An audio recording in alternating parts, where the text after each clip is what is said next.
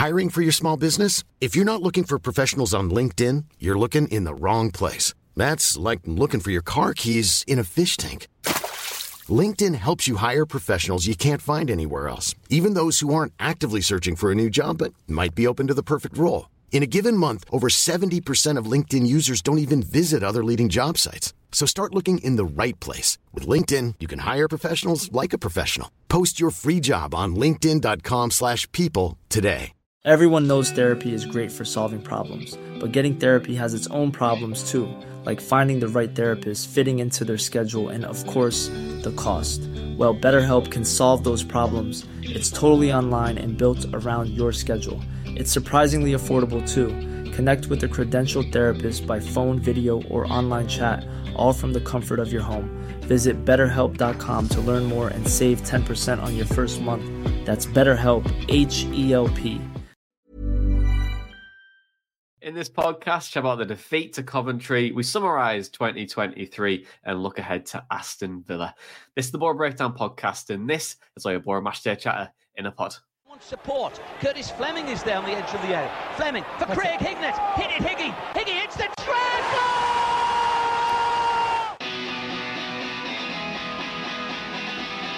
Ravanelli coming alive again. Juninho wants the ball played to him. Ravanelli spots out Emerson!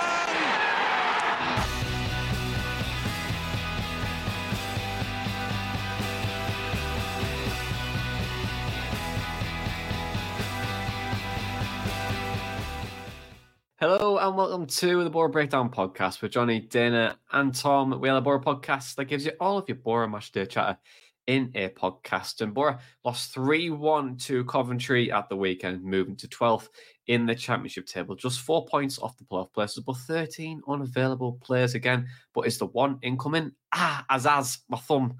Anyway, sorry. Moving on. One key takeout, as always. Dana, what's your one key takeout from the week? Firstly, that was terrible, but props for the humour or attempted humour behind it. The context is that Johnny got his cast off. He's no longer Rav Vandenberg. So fair play, Johnny. That was actually more impressive than I gave you credit for. But yeah, my one key takeout is just the same old, really. I think I'm going to join Ben Strickland in the trenches on Borough Doyle's here and say that Borough are a nearly team. And I've said that before. I'll say it again. I mean, look at our bench against Coventry. Did you two realise who was the oldest outfield player on the bench? Outfield. Hayden Coulson, was it? Yeah, it was Hayden Coulson. I could not believe that. What botched timeline have we landed in where Hayden Coulson's on the bench with a snapback saying, "How do you do, fellow kids?" Like, how has that happened? But I said it a few weeks ago, and I still believe it, really. I think with a fully fit side or even just a few players back and available, I just wonder where Borough would be with those players. So I guess the take-up from the week is food for thought, really. Where would Borough be right now? And even more so, what is our ceiling if we had a near fully fit squad to choose from?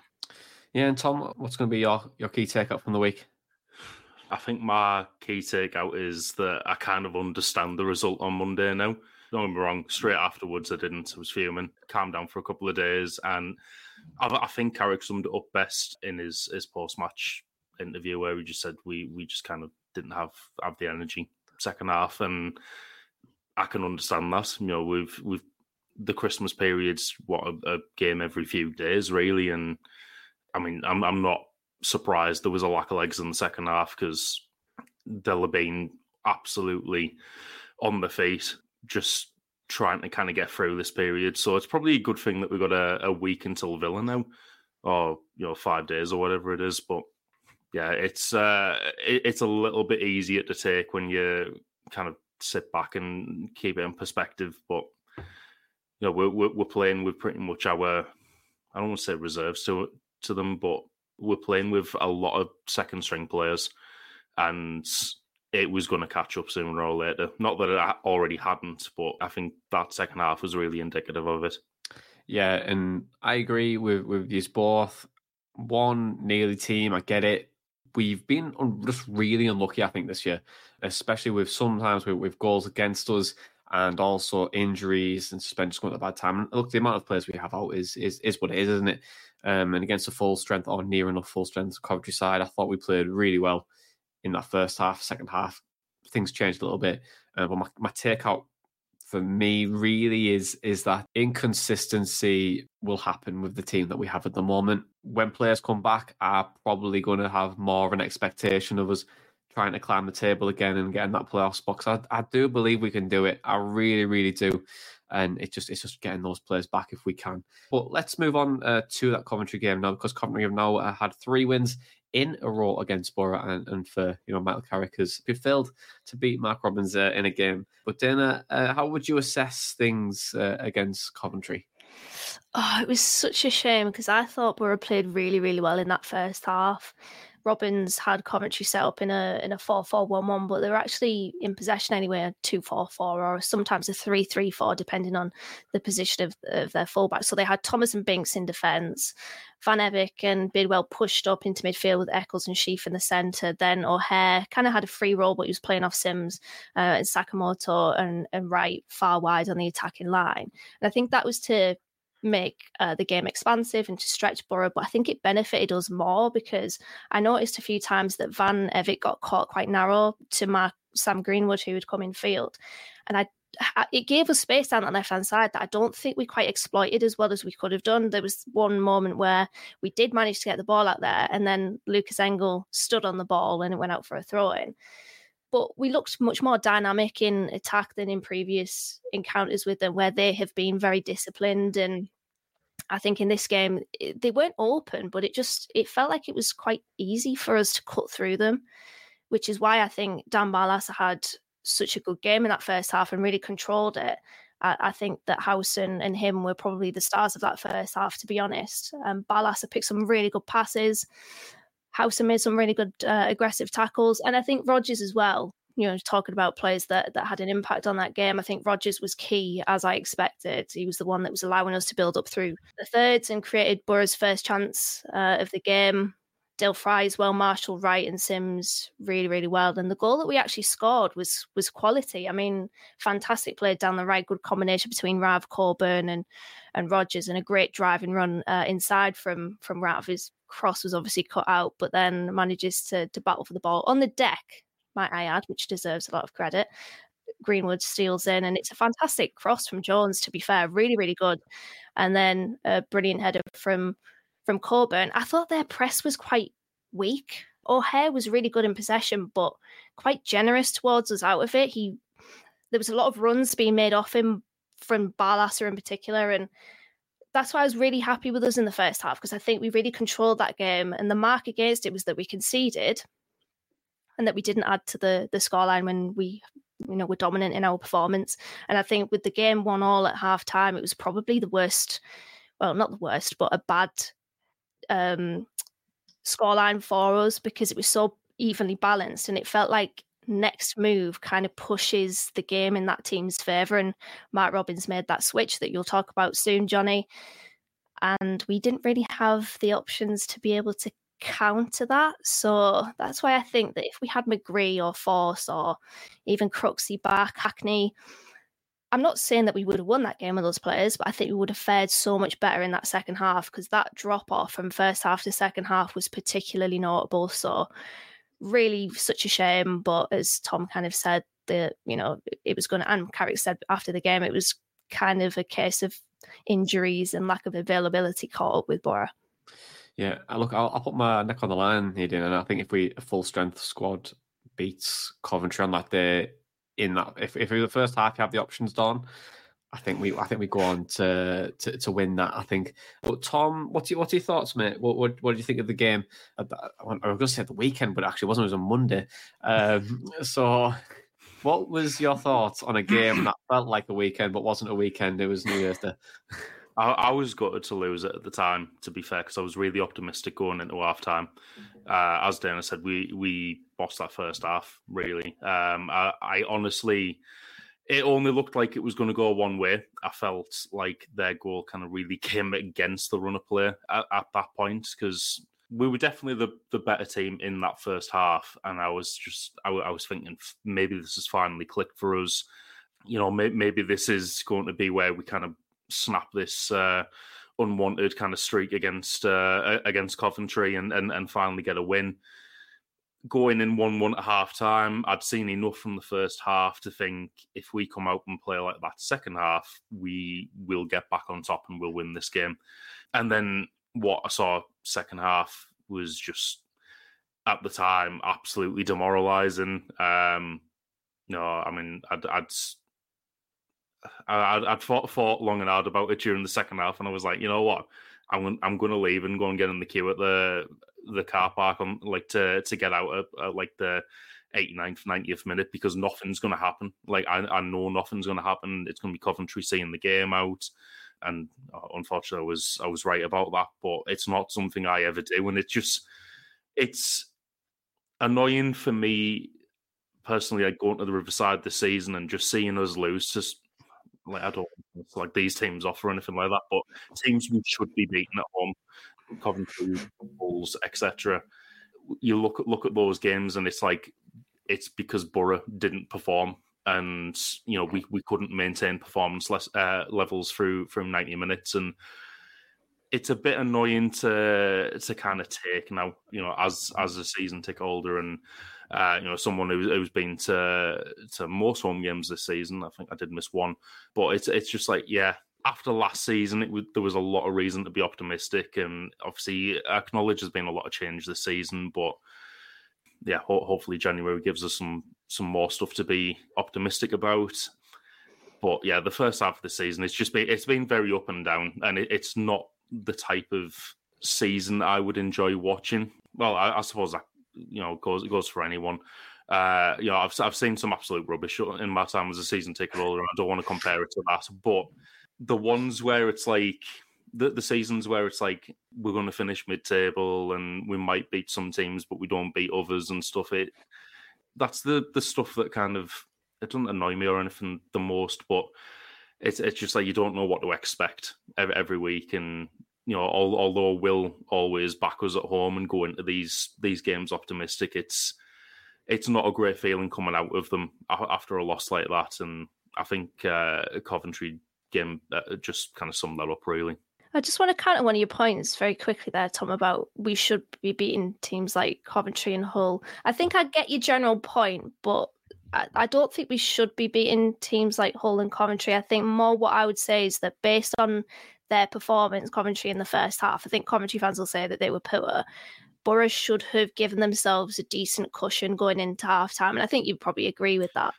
But I think that's the frustration, isn't it, really? Yeah, I definitely agree with that, because I thought their keeper made several cracking saves in the first half. But I think it's more to get where we want to be in the league, we need to be beating these teams at home. We need to be beating most teams at home, is what I kind of meant from last, rather than, I don't want to sound like entitled or anything, like we should be beating everyone at home or anything like that. It's like, if we want to be finishing in the playoffs, or, obviously we were touted as automatics before the season started. If those are the goals this season, we need to win these games at home. And there's just no consistency at the moment. Yeah, I'd agree with that.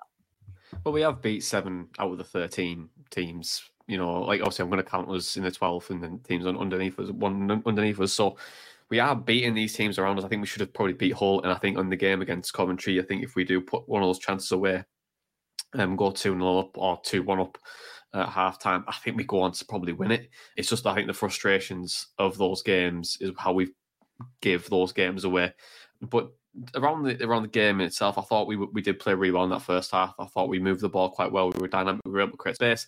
Mainly, I think it was because of Coventry's change shape, because they have moved really, and we talk about different phases in games. And when I was looking at Coventry throughout the game, they are playing in multiple different shapes. So they would set up in like a 4-4-1-1. They would be in possession to 2-4-4, 3-3 throw. Out of possession, you're looking at 4-2-3-1. And then in goal kicks, you're looking at 4-3-3. So you see, different shapes are happening at different times, right?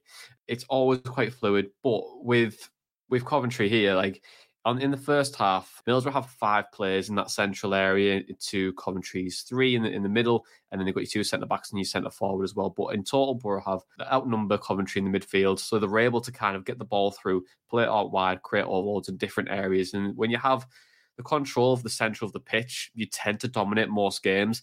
Main reason, if you're so wide, then you are further away from the goal, you create limited chances, and when there's more bodies in the central, it's hard to find your players. But when Middlesbrough do dominate that central area, they were able to play through them quite well.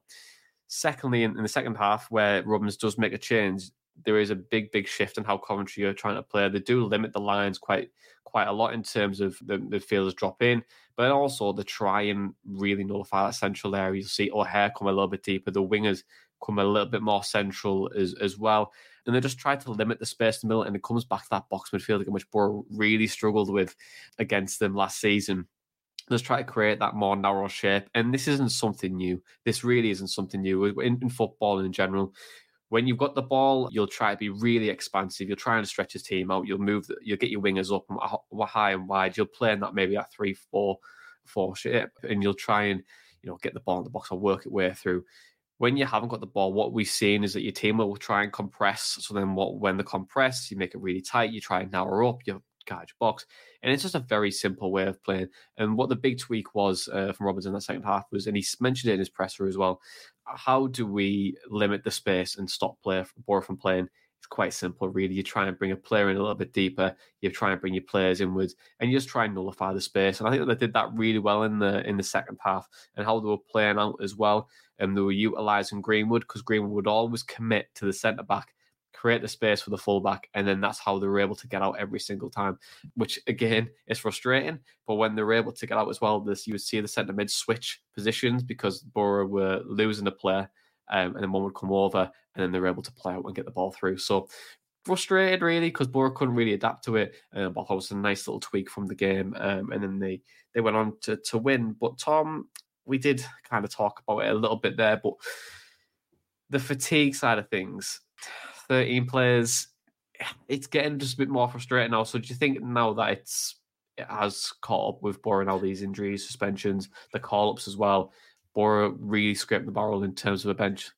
I'd say so, yeah. I mean, like you said, there's not been a lot of senior players to choose from.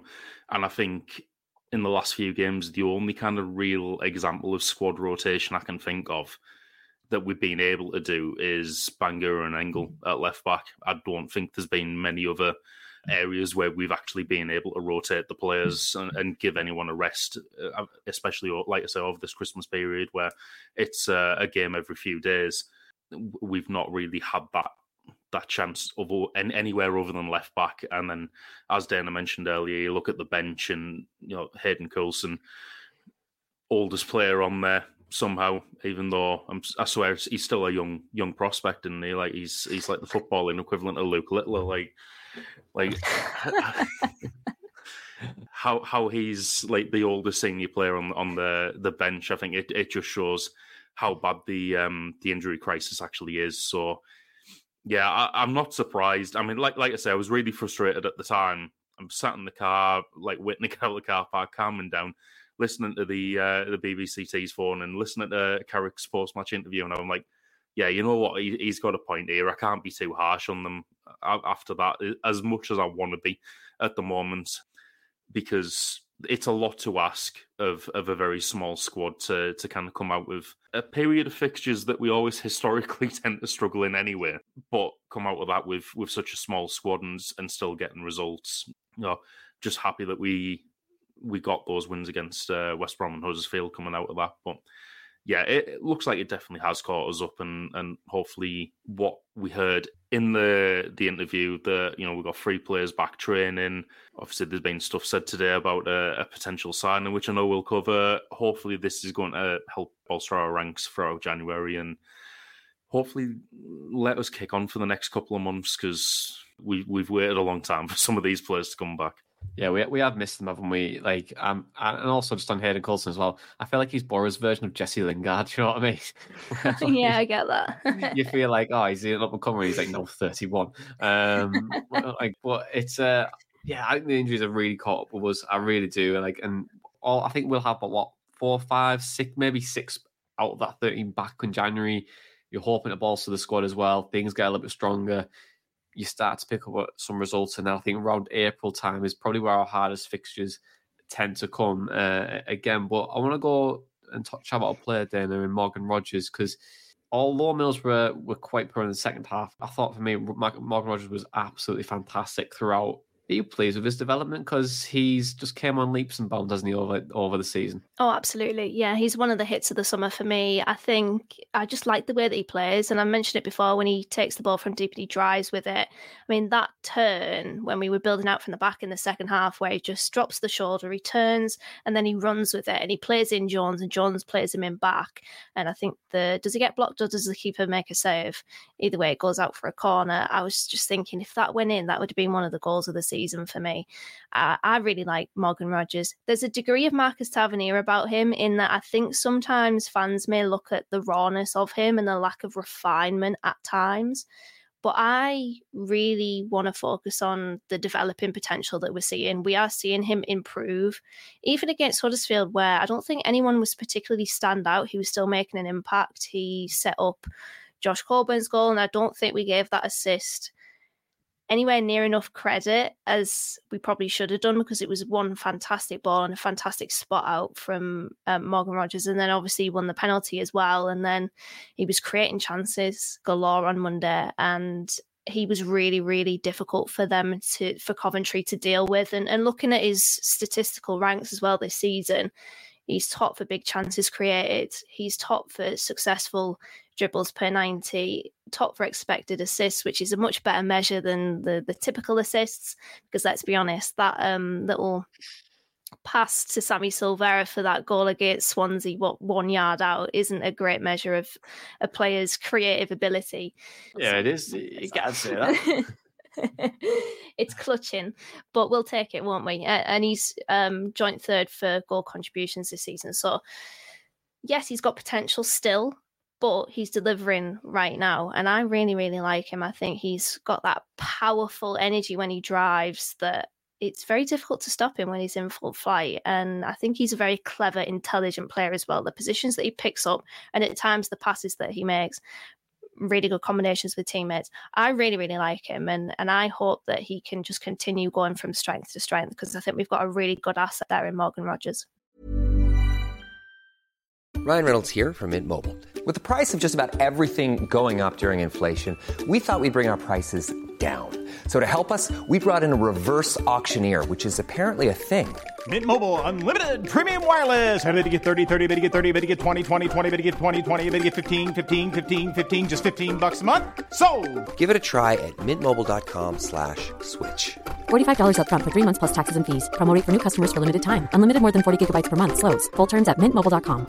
Planning for your next trip? Elevate your travel style with Quince. Quince has all the jet-setting essentials you'll want for your next getaway, like European linen, premium luggage options, buttery soft Italian leather bags, and so much more. And it's all priced at 50 to 80% less than similar brands. Plus, Quince only works with factories that use safe and ethical manufacturing practices. Pack your bags with high-quality essentials you'll be wearing for vacations to come with Quince. Go to quince.com/trip for free shipping and 365-day returns. Everyone knows therapy is great for solving problems, but getting therapy has its own problems too, like finding the right therapist, fitting into their schedule, and of course, the cost. Well, BetterHelp can solve those problems. It's totally online and built around your schedule. It's surprisingly affordable too. Connect with a credentialed therapist by phone, video, or online chat, all from the comfort of your home. Visit BetterHelp.com to learn more and save 10% on your first month. That's BetterHelp, H-E-L-P. Since 2013, Bombas has donated over 100 million socks, underwear, and T-shirts to those facing homelessness. If we counted those on air, this ad would last over 1,157 days. But if we counted the time it takes to make a donation possible, it would take just a few clicks. Because every time you make a purchase, Bombas donates an item to someone who needs it. Go to bombas.com/ACAST and use code ACAST for 20% off your first purchase. That's bombas.com/ACAST, code ACAST. Yeah, and he's only played 9 full 90 minutes more than Josh Coburn in his career, which is insane. Same age as well. And I think when you look at how well developed Rodgers is already, or getting there, he's definitely more developed than I'd say Coburn is right now. But just a really, really good talent. I think we need to give him a bit more patience and time, because I know fans can be very reactionary on Rodgers, but I think don't think people realise how young he is, and he's the same age as Josh, and I think Josh gets a lot of patience from fans, where Rodgers is kind of the opposite. So more patience for Rodgers, but he's been brilliant for me. And Tom, do you think he's made that supporting striker /10 role his own now? Do you think Bills, you could kind of hang your hat on him a little bit? I think he's starting to. I didn't think he had until fully until maybe a few games ago. But I am starting to see that development now.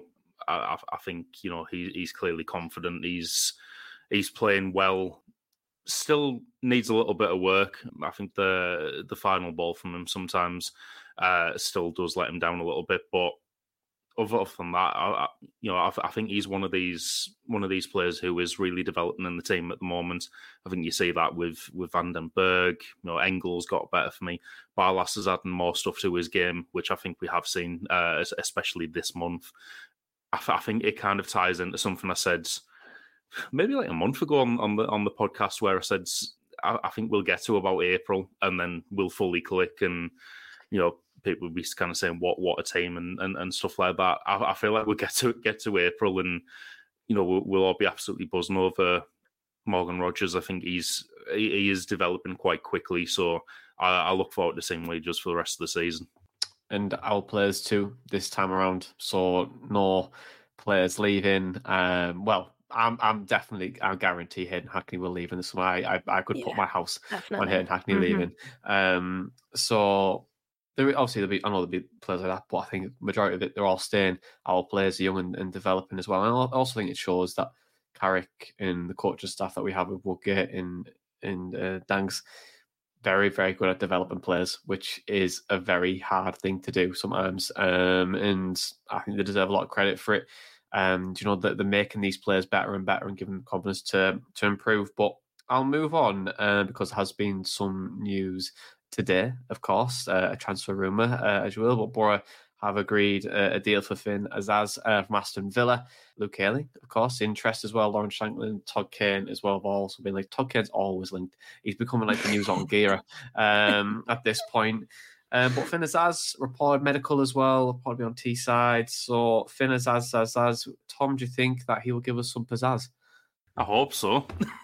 I'm not going to sit here and pretend I know a great deal about him, other than I've seen some highlights like over the course of the season, and I thought to myself, why couldn't we have found him first? Because what a hell of a goal that was, and stuff like that. And now it seems to be happening. So yeah, I'm very happy about that. I mean, he did look dangerous against us. Obviously, got a goal and an assist. So if he can bring that to our team as well, hopefully offer us a little bit more creatively, and hopefully just lead to a few more goals in the second half of the season. So yeah, I think for $2 million as well, that's a hell of a signing, and the fact that he's come from Villa's academy is pretty much enough for me.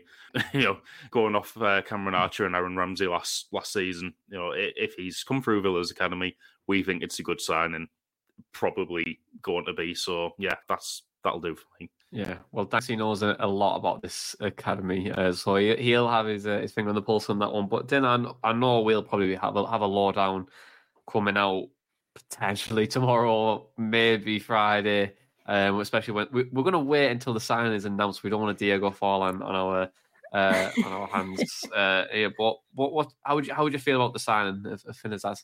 Really, really good value. I looked on my Twitter timeline when the news was breaking. If he's good enough for George Ellick, then he's good enough for me. He gets the NTT 20 stamp of approval, which is always very good. Just tied with the Gab Sutton stamp of approval. So I'm waiting to see what Gab Sutton says about it. But really good value signing, I think. And credit to Borough for seemingly getting this done really, really quickly.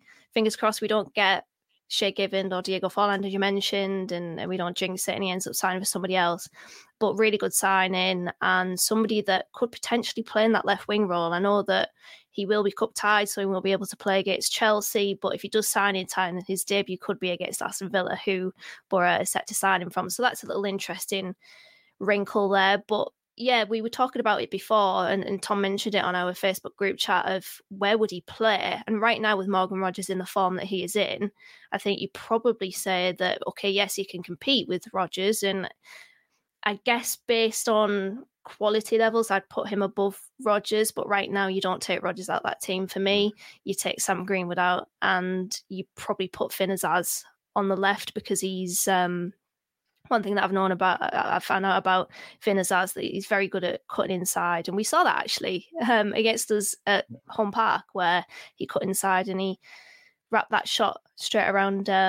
Was it Dieng at that point? It was Dieng, wasn't it? Right, he was in goal at that game. Yeah. So yeah, I think he's one of those players that is a talent that just has been developing. He's been at Plymouth for a couple of seasons now, has made that step up from League One to the Championship, and just seems to be getting better and better. So I'm glad that we have strike the iron whilst it's hot. I love getting that phrase in here, so I'm going to say it again. But yeah, really, really good. Happy with that deal. Can't wait to do our lowdown on him, and hopefully he is a success here. Yeah, and for me, like in a full strength squad, I think you have McGree on the left. I do think you have Rodgers in that centre, not Rodgers, and so you have Azaz in the centre, and then you have Rodgers on the right. And I just think that rotation of the players, and you can be expansive if you want to, Rodgers. I just think it creates all different types of problems. And what a place for a striker to come in and score goals, because if you can't score goals with the amount of chances we create, then God help you. But for me, really, really decent signing. And I will do a lowdown to really get the ins and outs of it, and also have text Gab to see what he thinks of it as well whilst we're chatting there, Dana. So I will get Gab's response before we end this podcast. But obviously January now, you can tell because how many links today? 4 links today alone. And I just want to ask you if you've got a player in mind, guys, of who you'd want to bring in an ideal world in January. So Dana, is there anyone in mind that you think, or who you would like to come in? Obviously, apart from Finn Azaz, in January. Yeah, well, I mentioned Ali Al-Hamadi a few podcasts ago. He's obviously one that you look at and think, okay, League Two, maybe a bit of a risk. But I feel like those are the types of signings that really can bear fruit, and maybe are ones that Borough should be looking to target. Good value pickups from lower leagues. But there's also a player that I haven't mentioned on this podcast, but I did drop it in our Telegram chat. It's Duncan Maguire from Orlando in the MLS. Blackburn were reportedly linked with a move for him. They had a loan offer rejected. Apparently, Orlando don't want to loan him out. But he is an interesting one. Had a rookie debut season in the MLS. Just gone 13 non-penalty goals for Orlando this season. 0.67 non-penalty goals per 90, which is the top rank in the MLS for any player that has accumulated at least 1,000 minutes. And I had a brief watch of him and fully put it out there, full transparency. These are clips, not full 90s, but I just watched them to gauge a very small snippet of what he can offer. And I must admit, I was impressed. He just seems like he's got that natural finishing ability. You know, when you watch a player, and there are things that can measure this, like goals per shot and their conversion rate, etc. But he just looks like he has that finishing ability that is very, very impressive. Quite, like they have that natural knack that they can strike the ball really well. And a lot of their shots, if they're going on target, you'll probably see them nestling in the back of the net. A good movement as well is what I noticed. Pretty quick off the mark. Seems like he can play in that centre forward role, but also roam into different areas. So he's one to keep an eye on. The only thing with him is that because this is his debut season, I don't really know if it's a flash in the pan, if he can add to that, if it's just a bit of an anomaly, if we widen the sample size. But I think obviously Matthew Hoppe was at Philadelphia, wasn't he? We've apparently been linked with Brandon Vazquez from FC Cincinnati. So it seems to be a market that we will have scouts looking at. So maybe Duncan Maguire is one. I quite like the look of him. He's a bit of a left field option. We haven't been linked with him, but I'm just going to put his name out there because I quite like the look of him. And obviously, that's always a risk. I think even with younger players just coming through, like, it's always difficult. But for Hoppe as well, he's got 2 more years left on his deal, Hoppe as well. So I feel like he can always still come good. And we don't really know how well he's done really in the MLS, really, truly, unless we're watching him week in, week out. I think it's really difficult to gauge sometimes. And the eye test for me matters a lot.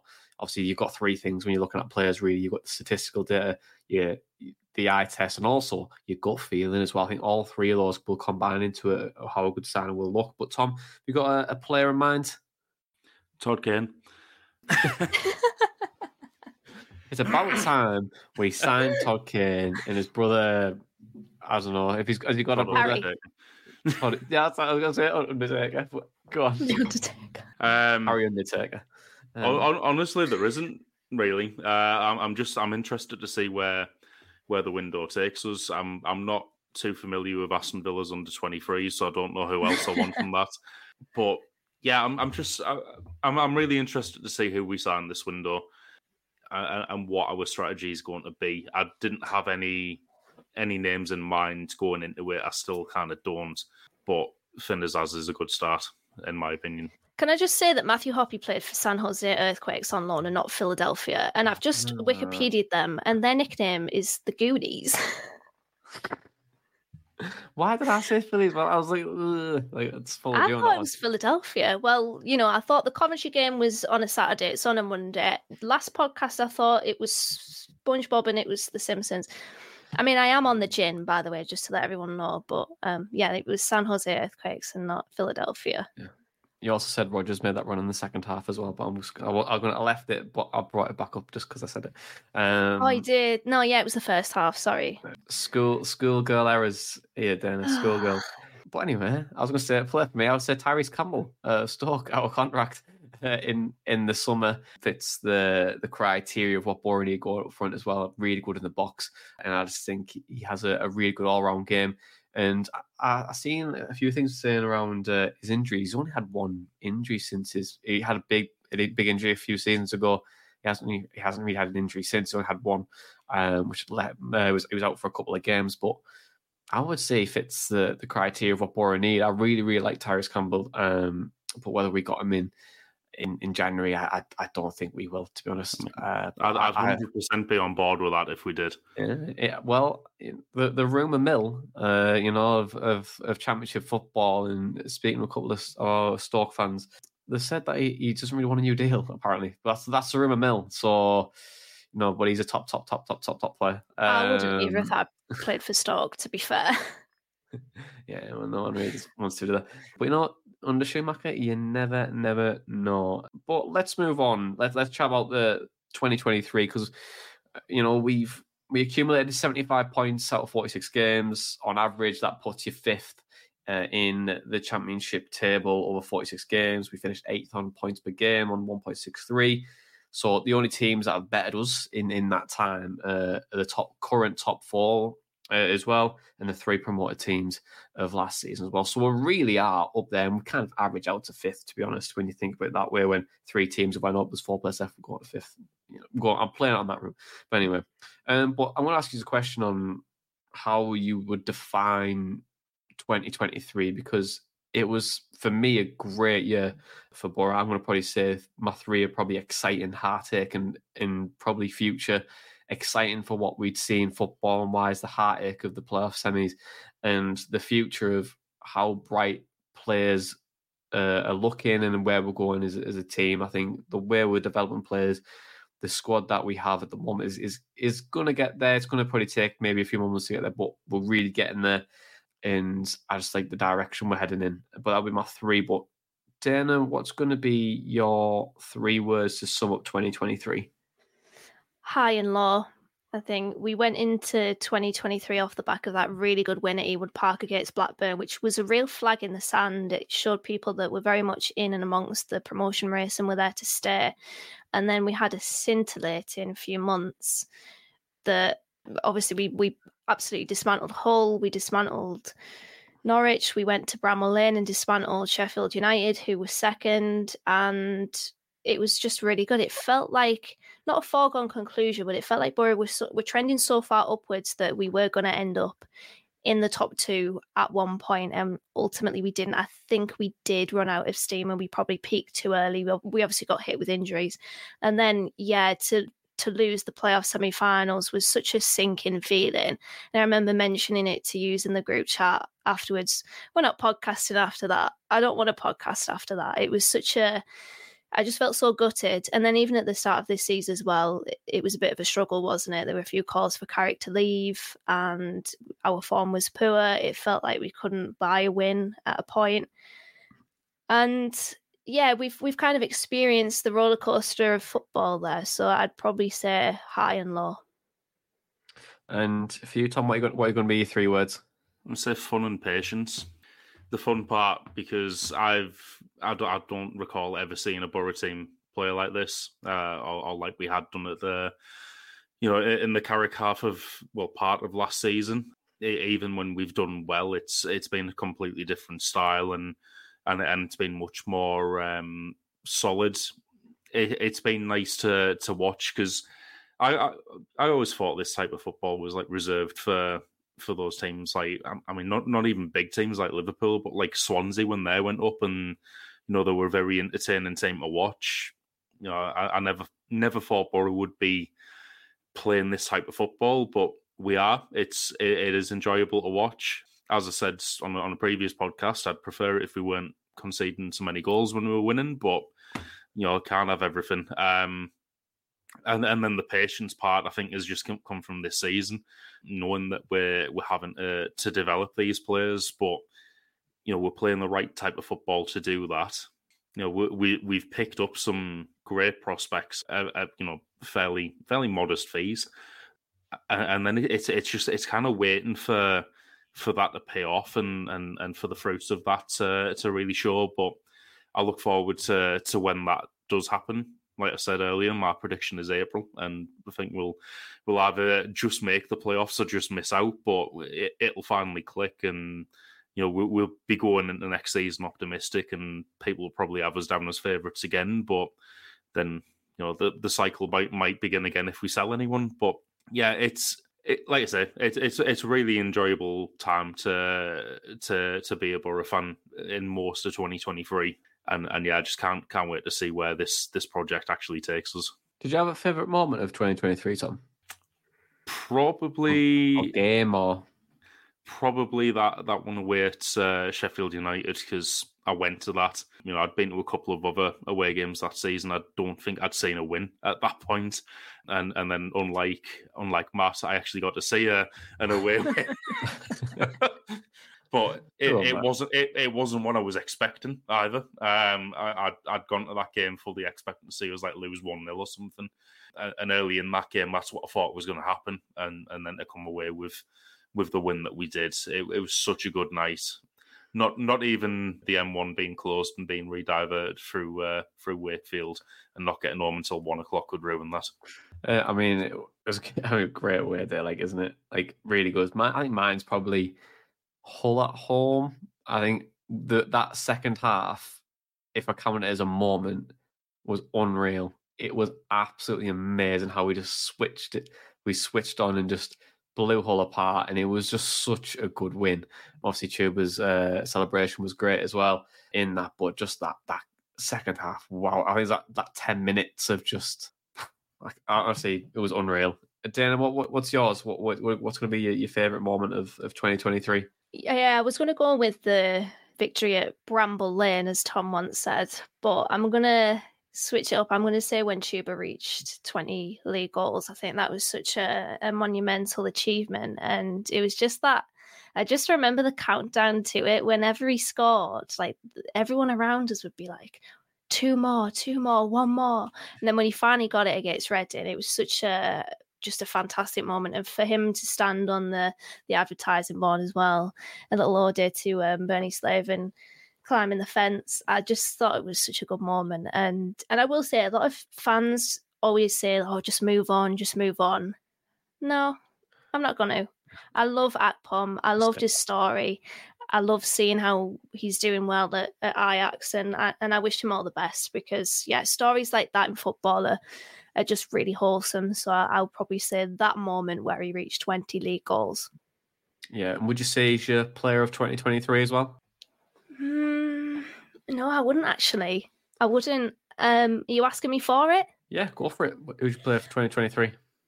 I would say Cameron Archer, because the way that he came in and he got 11 goals and 6 assists in, I think it was 25 games, just the Borough striker that I've always dreamt of, really. I know that people say, well, what about Tuba? But, he was that second striker, number 10, whatever you want to call him. The debate has rumbled long on in our Telegram chat, but I'd probably say Cameron Archer. I just think that he was that cold-blooded finisher that Borough still need right now, and it's such a shame that he's at Sheffield United, because I really wanted to see him back here. But I would say he would be. I mean, you can approach that question two different ways, can't you? You can say somebody that has performed really well and consistently throughout the whole of the year, or somebody that really impacted a particular part of the year. And for me, I would probably say Cameron Archer gets my my vote for player of the year. What about you, Tom? Who's going to get your player for 2023? Todd Kane. Todd Kane again. And his brother Undertaker. I'm going to take the easy way out with this one and say Chuba Akpom. Shame about how it ended. I mean, that image of him crying on the pitch and Carrick going over him will be permanently burned into my brain. But I think it's got to be him. I don't think, well, obviously a couple of players have come close, but I don't think anyone's matching that story for what he did. Yeah, and he would have been injured for the playoff final as well, just to rub salt in the wounds. I think for me, I'm torn between probably two of them, yeah, probably two or three. One, Riley McGree has been excellent all of 2023, most influential Borough player that we have in terms of like helping create chances or just little pockets of space. I really do like Riley McGree. Chuba Akpom definitely and Cameron Archer all deserve plaudits for us. But just to be different, I'm just going to say Riley McGree, just to be different. Although I think Chuba probably deserves the award. But let's look ahead to the weekend now, where Borough play Aston Villa. The last time we played each other was in 1957 in the FA Cup. Obviously, last time we played each other in the FA Cup was in 1957, and we all know how that game turned out. We were all there, and it ended 3-2 to Aston Villa. And last time we played each other in the league, of course, was 3-0, and it was doubled in the Championship, and Villa's tore us apart. But it's trivia time. We love a bit of trivia, and I've got 3 questions for you this week, and I'll give you the 30 seconds to do it, of course. But your first question, it is a true or false question, and it's Stuart Downing scored more goals for Aston Villa than he did in his second spell at Middlesbrough. True or false, did he do it? The second one is Gareth Southgate and Ugo Ekiog. Which transfer fee was higher? So who had a higher fee when they signed for Middlesbrough? And then finally, which I think will make your brain tickle a little bit, who had more goal contributions for it? Cameron Archer or Adama Traore? Your 30 seconds starts now.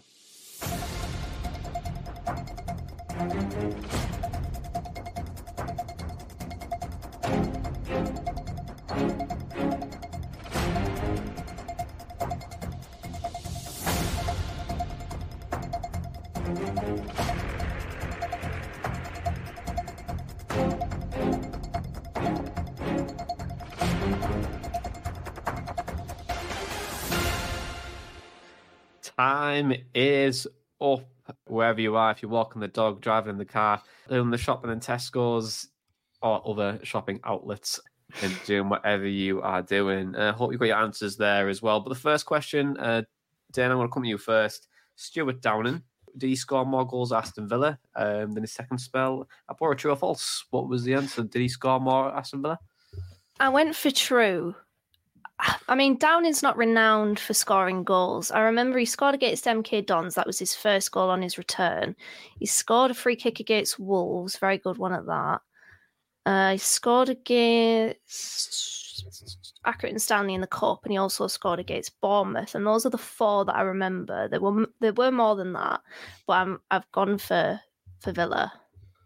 Okay, and then Tom, true or false? False for Villa. Also gone for true. I feel like if it was versus his first spell at Borough, it would have definitely been false. Yeah. You know, there was that season where he was top scorer until we, well, I think he still might have been after we beat City 8-1, but who knows who was top scorer after that match. But yeah, I don't remember him scoring too many when he came back and playing in that Karanka system. Not that I remember his time at Villa, but I wouldn't think it'd be hard to beat that total from when he came back. And he's both correct. It was true. He did score more for Aston Villa. But moving on, it's Gareth Southgate and Ugo Ekiog, of course. Both fantastic centre-backs who were signed a season apart. But who did we pay more for? Was it Ugo or was it Southgate, Tom?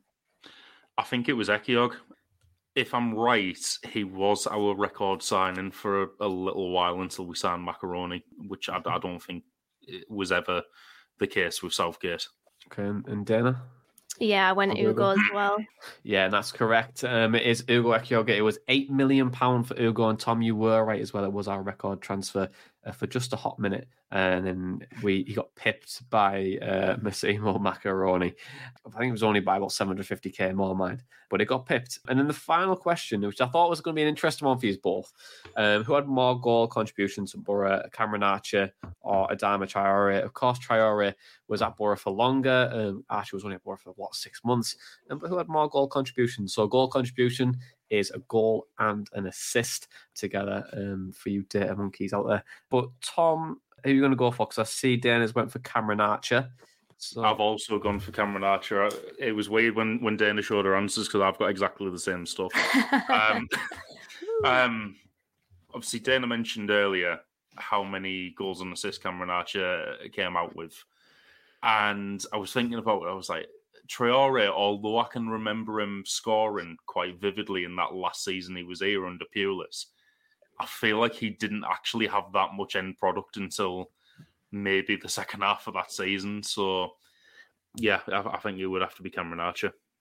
Yeah, he got 10 assists, didn't he, that season? And it took Ryan Giles last season to be the next Borough player to register double figures in assists. And I remember Traore scored against QPR, because I think that was his first goal. I think he scored 2 against Reading. He scored during a minute's applause, but I can't remember any other goals than that. But I thought it would be close. But Cameron Archer, I know that he got 6 and 11, or 11 and 6. The answer is Cameron Archer had more goal contributions than Adama. Cameron Archer had 17. Adama only had 16. So just hit him to the post. But Adama did play a lot more games than Cameron Archer as well. So it just shows how well Cameron Archer did in that 6 months as a Borough player. But to the game now as well, because Aston Villa are absolutely smashing it in the Premier League this year under Unai Emery. But guys, we weren't able to get a voice on, unfortunately. But what are your thoughts on the game coming up? For me, it feels a bit, I'm not particularly that bothered. I can kind of leave it and I look forward to Chelsea. I don't know if you guys echo that. Danny, you can answer first. Yeah, I do, to be fair. I mean, I've got my ticket, so I'll be there. But there is like a bit of about this one. It was such a crap tie to get, isn't it? I mean, what are they, second in the Premier League right now? If only it was a lower league team and you could kind of put the kids on and know that they're not going to be absolutely ragged around. I mean, I think there'll be a lot of Borough fans that are also thinking the same, that it's just a bit of a, well, can we just go to the Chelsea game and forget about this one? But I don't really know what to say about it. Because I could say, it's an opportunity to rotate, but is it? Rotate who? Exactly, rotate who? Yeah, I don't really, I won't say that I don't care. It's just that my level of care is pretty low towards this one. I still hope we win, but yeah, a little bit apathetic towards this. And Tom, are you in the same boat? Yeah, exactly the same. Yeah.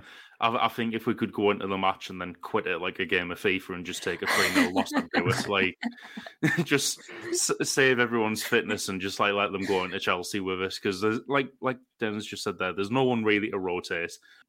It reminds me very much of the draw last season where we got Brighton at home. I mean, yeah, I had to choose one game to go to out of Villa and Chelsea. Obviously, finances wouldn't allow us to do both.